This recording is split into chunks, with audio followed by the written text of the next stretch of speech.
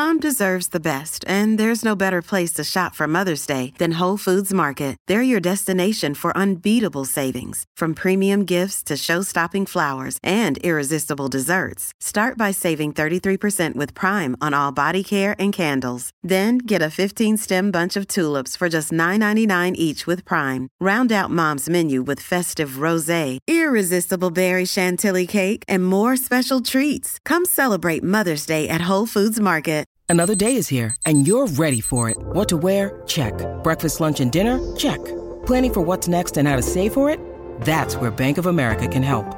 For your financial to-dos, Bank of America has experts ready to help get you closer to your goals. Get started at one of our local financial centers or 24/7 in our mobile banking app. Find a location near you at bankofamerica.com/talktous. What would you like the power to do? Mobile banking requires downloading the app and is only available for select devices. Message and data rates may apply. Bank of America N.A., member FDIC. Hey, it's Ryan Reynolds, and I'm here with Keith, co-star of my upcoming film, If, only in theaters May 17th. Do you want to tell people the big news? All right, I'll do it. Sign up now and you'll get unlimited for $15 a month and 6 months of Paramount Plus Essential Plan on us. MintMobile.com/switch. Upfront payment of $45 equivalent to $15 per month. Unlimited over 40 gigabytes per month. Face lower speeds. Videos at 480p. Active Mint customers by 531.24 get 6 months of Paramount Plus Essential Plan. Auto renews after 6 months. Offer ends May 31st, 2024. Separate Paramount Plus registration required. Terms and conditions apply if rated PG. Welcome to the New Books Network. So welcome to the New Books Network Women's History Channel. I'm your host, Nicole Bourbonnais, an Associate Professor of International History and Politics at the Geneva Graduate Institute of International and Development Studies. And I'm joined today by Dr. Carolyn Roosterholz, an Excellenza Assistant Professor of International History and Politics here at the Graduate Institute. Carolyn is author of the book Women's Medicine, Sex, Family Planning, and British Female Doctors in Transnational Perspective, 1920 to 70, published by Manchester University Press in 2020. This study explores how a set of British women doctors established themselves as experts and leaders in the predominantly male-dominated medical landscape. The book traces their practical work within birth control clinics in Britain, their engagement with French advocates, and their participation in the development of the international family planning movement. So this is actually a unique interview in that we're actually in the same place. Normally I'm doing these interviews online. So Carolyn, welcome to the interview, welcome to the Graduate Institute, and welcome to my office. Thanks, Nicole, and thanks for having me. Of course. So I wanted to start by just asking you to tell us a bit about your background, how you came to this subject, what interested you in the history of birth control more broadly, and in these women doctors in particular. So I did my PhD at the University in Fribourg in Switzerland, where I studied the decline in marital fertility in the 1960s in two different cities, Protestant Lausanne and Catholic Fribourg. And when I studied that, I realized that actually the only female doctors who I studied had a more radical view on birth control than her male colleagues. And she was really in favor of, allowing women to control their own fertility and empowering them. It struck me at that time, but I only had one example, so I just let it there. And when I finished my PhD, that's where the personal entered the academic career. But my partner found a job at the Bank of England in the UK, and I applied for a postdoc to the Swiss National Science Foundation. And I needed a sort of a reason to be in London for 3 years. So then I started to look at, I remember this female doctor, and I knew that there were lots of material at the Wellcome Collection in London in the history of sexuality. And I started to be interested in looking whether there was any female doctors involved. And I found these incredible resources. And I thought, yes, here it is. I have my subject. And this interest in birth control really has been with me since I would say I was a teenager. As a feminist, I was always very interested in, broadening my knowledge around birth control, sex.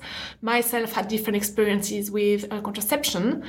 And I wanted to understand a bit more how the field had evolved and who were the main leaders from a historical perspective as a historian. So that's why I get interested in the subject. Great. And as you point out in the book, as late as 1971, women made up only about 16% of the population of medical doctors in Britain. And yet we see them playing quite a prominent role in the story in the space of family planning activism in Britain and France. So can you tell us a bit about why that is? So what pulls these women to the field of birth control, and how do they establish themselves as kind of key actors in these movements? There were many reasons. The first one is that women didn't have lots of professional opportunities in Britain at the time, especially within a male-dominated medical field. And birth control was only started to be established. And it was not well perceived by other male doctors, which means there was like an opportunity there for women doctors to involve this field in high number, because there was lots of professional opportunities. So one of the things was that their professional career would be, I wouldn't say boosted by being committed to birth control, because I think for some it was quite bad for their career. Right. But that's why they started to try to professionalize and medicalize birth control to give a bit more, prestige to the field. And those women doctors who got involved in birth control were committed feminists, also had humanitarian views, and really wanted to help working class women to have control over their fertility, because on their daily basis they witness actually all of the health difficulties mother experience because they had too many pregnancies.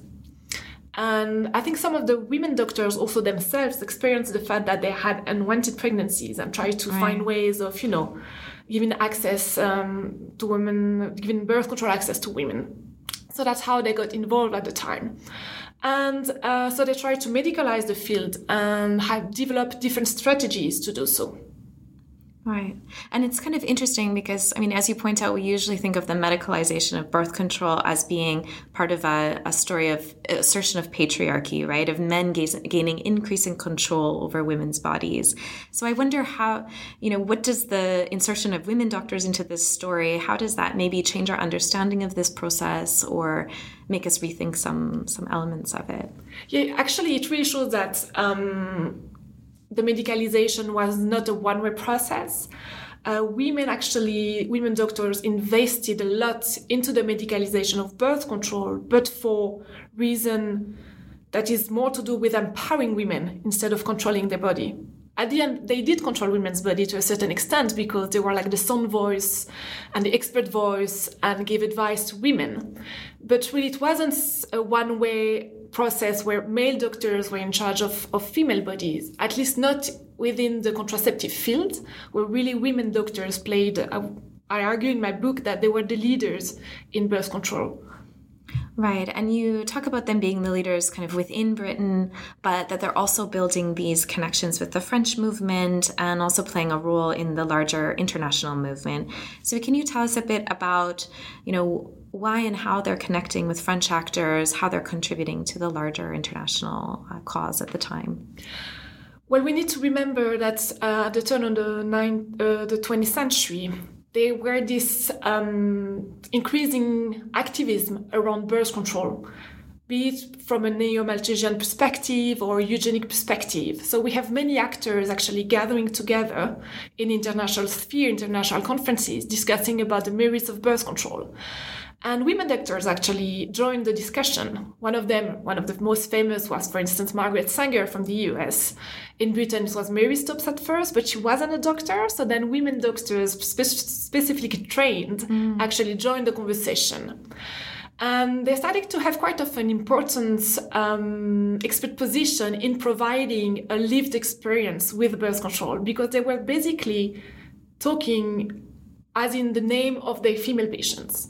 And they were giving this, what we call today, this experiential expertise towards birth control. And I found that really interesting. And then, so that was in the 1920s, in the 1930s. And after the Second World War, the same women who were involved before the war in this international circle started to recreate this movement, what we would then be called the International Planned Parenthood Federation. And they were the one who reactivated this network. And here, actually, the French female doctors thought information about birth control because they also wanted to establish family planning clinics in France, but needed some experience and expertise from someone who actually were successful in setting up such centers. And they relied on British women, female doctors' expertise in the matter.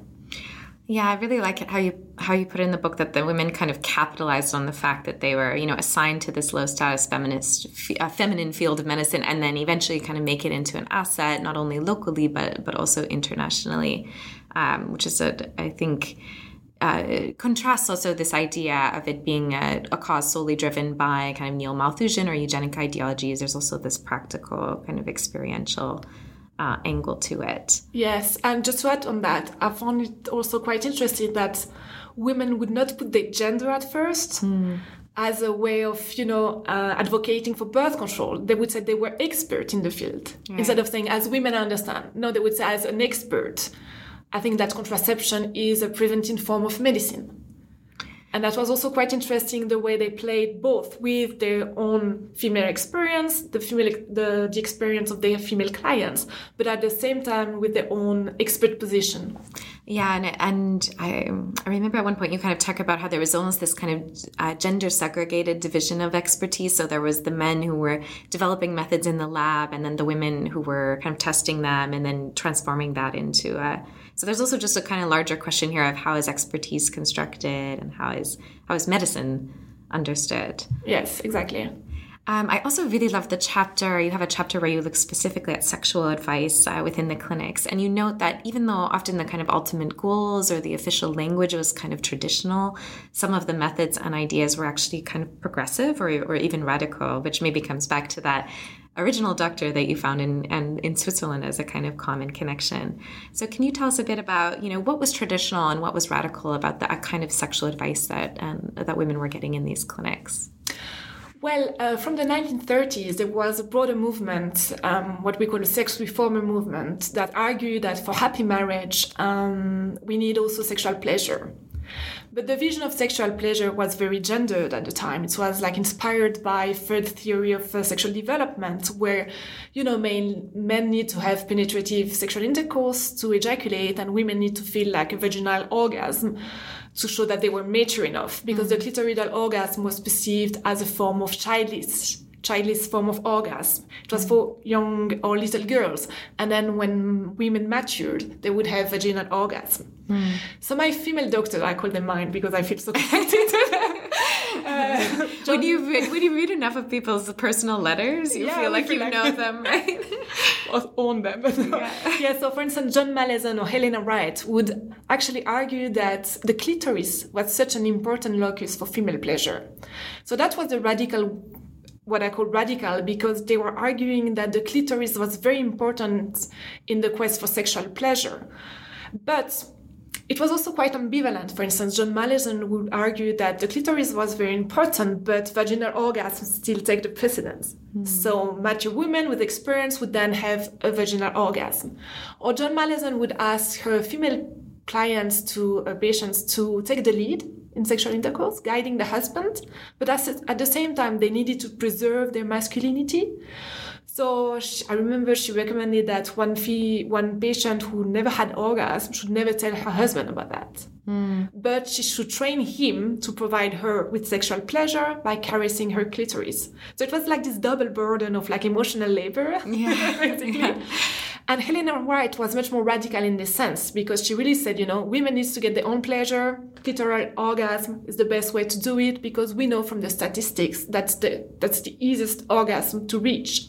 So she would really encourage women to take the lead, guide the husband without preserving their masculinity. So we see that it's a very important, I think, moment in the history of sexual advice, where we have very radical vision and more traditional norms. And sort of it is a laboratory in the 30s and 40s. And then with formal training around sexual development and psychosexual counseling, we would go back to much more gendered norms and conservative norms. Interesting. So it goes against this idea we have that everything kind of goes progressively more progressive. Exactly. And actually it could be a kind of closing down. Yeah, there's a way that this kind of interwar years, the 20s, 30s, is this sort of bubble of like this space. Experimentation and Yeah, exactly. I see that in so many spaces, and it's quite interesting how that then kind of gets shut down. And I wonder if that professionalization process almost in a way also fuels that, as it has to become kind of more sanitized. Exactly, more mainstream. And one thing that I actually didn't approach within my book, and actually now with rereading some part of it, I thought I should have added more about their own personal experience. John Mallesons was in an open relationship. Oh, wow. As what Helena writes. John Mallesons underwent psychotherapy herself for many years. So they had a very, personal experience also around their own quest for sexual pleasure. Right. That also informed their practice. That's super interesting. But as you say, they almost don't necessarily talk about exactly, that. They don't talk about that. But when I read different archival material, I found those those very personal experience. I'm pretty sure informed their own views, but then they will then present this experience as fundamental. Right, because that would have discredited them exactly. in a way, right? Because then it's just personal. It's not this kind of official knowledge and medicalization. I also really liked, you have a chapter where you focus in on the IUD and kind of trace its history and its travels and kind of follow it from inception through to, delivery in the clinic. And I wondered what inspired you to do this. A lot of the other chapters are kind of more thematic or kind of following people, whereas here you really focus in on one method. What do you see as the kind of advantage of looking at that, and what does that story of the IUD tell us about, the larger narrative that you're trying to tell in the book? Well, that was a chapter where I experimented a bit. I wanted to be a bit more creative, and I had all of these materials around the Grafenberg ring, which I found quite difficult to integrate within the other more thematic part of the chapter. And I thought, why should I just trace the history of one technology? And I got a bit inspired by also work, for instance, the biopolitics of the IUDs, right. And tracing the history of one technology and then showing how this history resonated within different female doctors' trajectories, and how one device could also help made those female doctors seem like experts. And that's what I wanted to bring within this chapter, how, it helps me navigate different national, local, transnational levels by having just one example. Right. Instead of dividing my books according to, the local, the national, the transnational. Then with one technology, I could make the connection between all of these different levels of analysis. Yeah, and it's interesting because it's kind of like the pre-story to you mentioned the global biopolitics of the IUD by Chikako Takeshita, but she's looking at kind of later versions of the, the Lippis loop, the Margulies spiral that really are targeted more at the kind of global south, decolonizing countries, part of that kind of global family planning movement, whereas the Grafenberg ring is an earlier one and has its own kind of narrative. Yes, and I found it quite interesting to see that what we would call IUDs, with all their reputation with, population policy. In the 30s, the Grafenberg ring was perceived as maybe an ideal contraceptive, one that could give women power over their reproductive bodies in a liberating form of way, instead of from a population policy perspective. But then suddenly Helena Wright, who tested it, realized that it had too many side effects. So she really took into account her female client perspective and patient's perspective, which actually in the 60s and 70s were not really taken into account when they tested IUDs in women into the developing world. So we really see a shift in perspective, I would say, and really we can see this difference between the sexual reformers from the 1930s and population policies in the 60s and 70s. Yeah, that's really interesting. I wanted to also maybe ask just a little more about the kind of French-British connection. What's different about the kind of landscape of birth control activism in France versus the UK, and how did kind of thinking about them together enhance your understanding of the family planning movement in these years? I was interested to take both examples and compare them because of the different political situation in France and in Britain. knowing that, women got the right to vote in Britain in 1918 and then 1928 for all the women. And then in France, it was not after the Second World War. So I wanted to see whether enfranchised women had more say and were more active in defending causes for women. And also we had different legal situation, whereas in France we have a pro-natalist policy that forbade the sale and advertisement of contraception.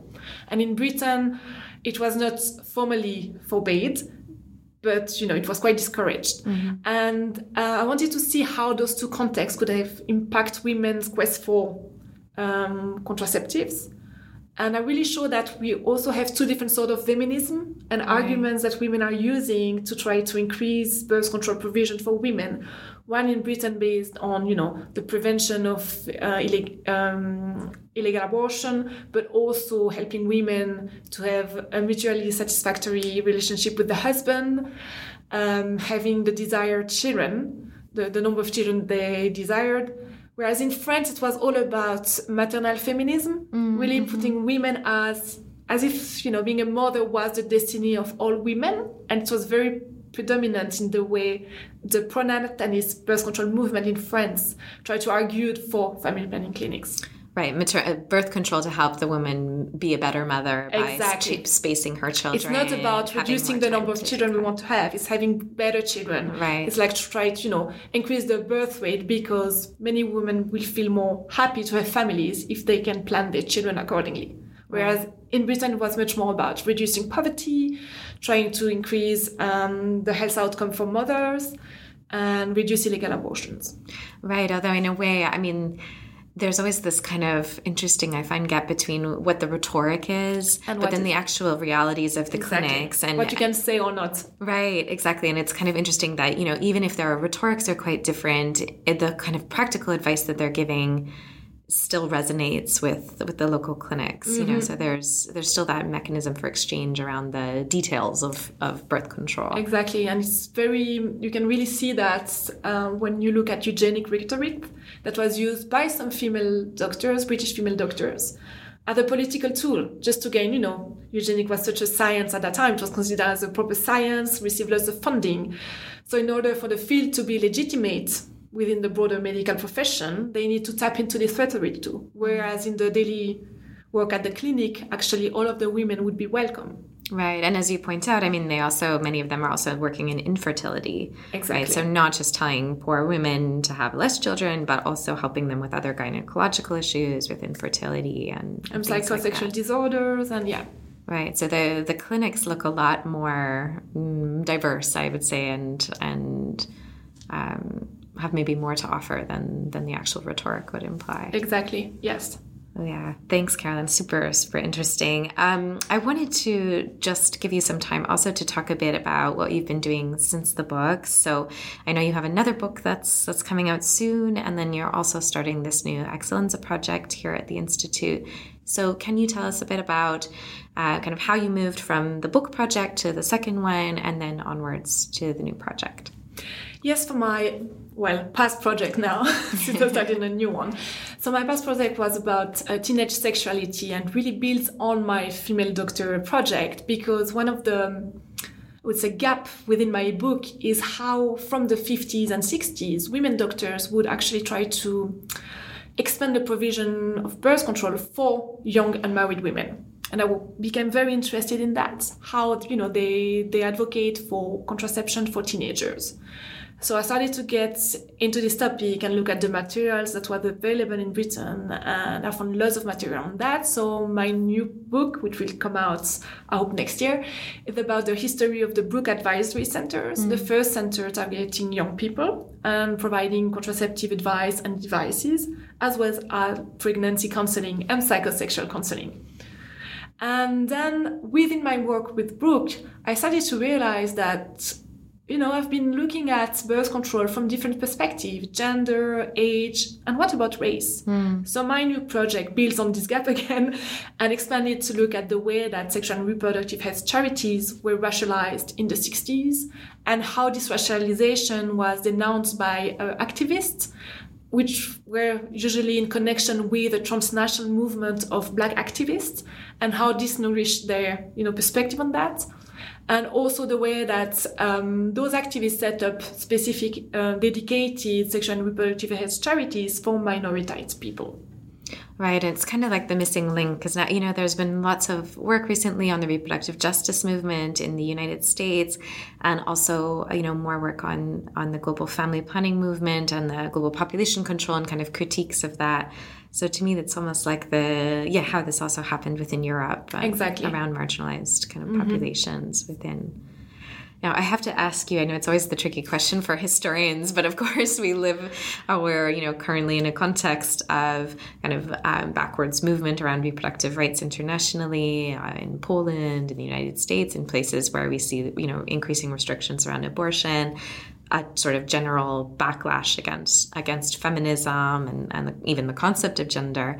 And I wonder if you see anything from this kind of story that you've been tracing now through all of these different projects that maybe connects to our understanding of the present politics of reproduction. I mean, what can we maybe learn from looking at these past actors?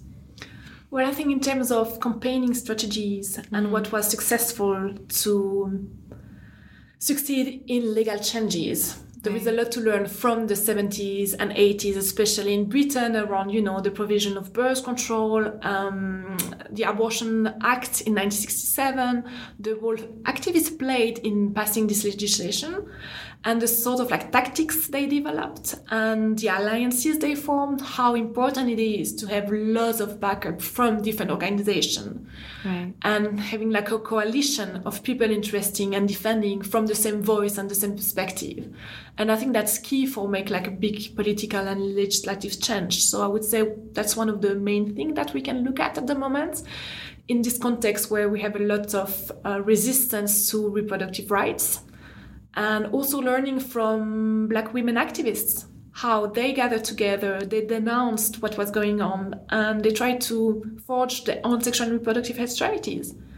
And, giving hope that even in darkest time, we can find ways of still providing efficient and human services to everyone. Yeah, and it gives you the book really gives you the sense of kind of all the work that goes into these kinds of movements, that kind of daily labor of these women activists, and also what can be going on maybe behind the scenes of a seemingly conservative movement. I mean, it always just strikes me that birth control is just in some ways inherently radical in this period, that just regardless of the rhetoric or the wider debates, just the ability to control your own reproduction could just be radical, right? Exactly. Empowering, liberating, and radical, because you always have conservative lobbies fighting this idea, and I think we will always have conservative lobbies fighting this idea, because so much connected to the idea of life. And when a fetus is, human, blah, blah, blah, all of those debates around that I don't want to get into. But just to say, it's so much connected to what people feel that matter for them. I remember having a colleague, Trent McNamara, who published a book about, how this religious spirit, without calling it a religion, but how our ideas of what we are in this world can influence our perception of birth control and the connection with the cosmos. And I found it so interesting. Yeah, there's these bigger questions at hand. And then on the other hand, we always have to balance that with an understanding of the coercive potential of birth control and, the ability as yes, and what do we consider as rights? What are rights? If it's a right that needs to be protected, how we implement legislation to protect those rights. Yeah. Yeah, it's complicated. I guess we won't solve it right now. So my very last question is just whether there's anything, I mean, you already kind of mentioned it, but if there's anything that you didn't get to talk about in the book that you would have kind of, if you could go back and add in, if you might have discussed and why, or is it all being now taken up by your new projects?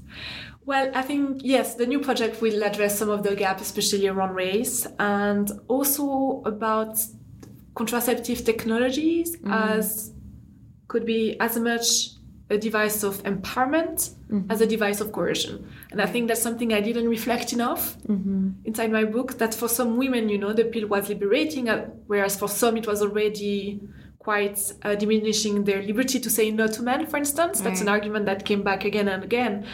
Or IUDs that could help a lot of women who just didn't, support the pill.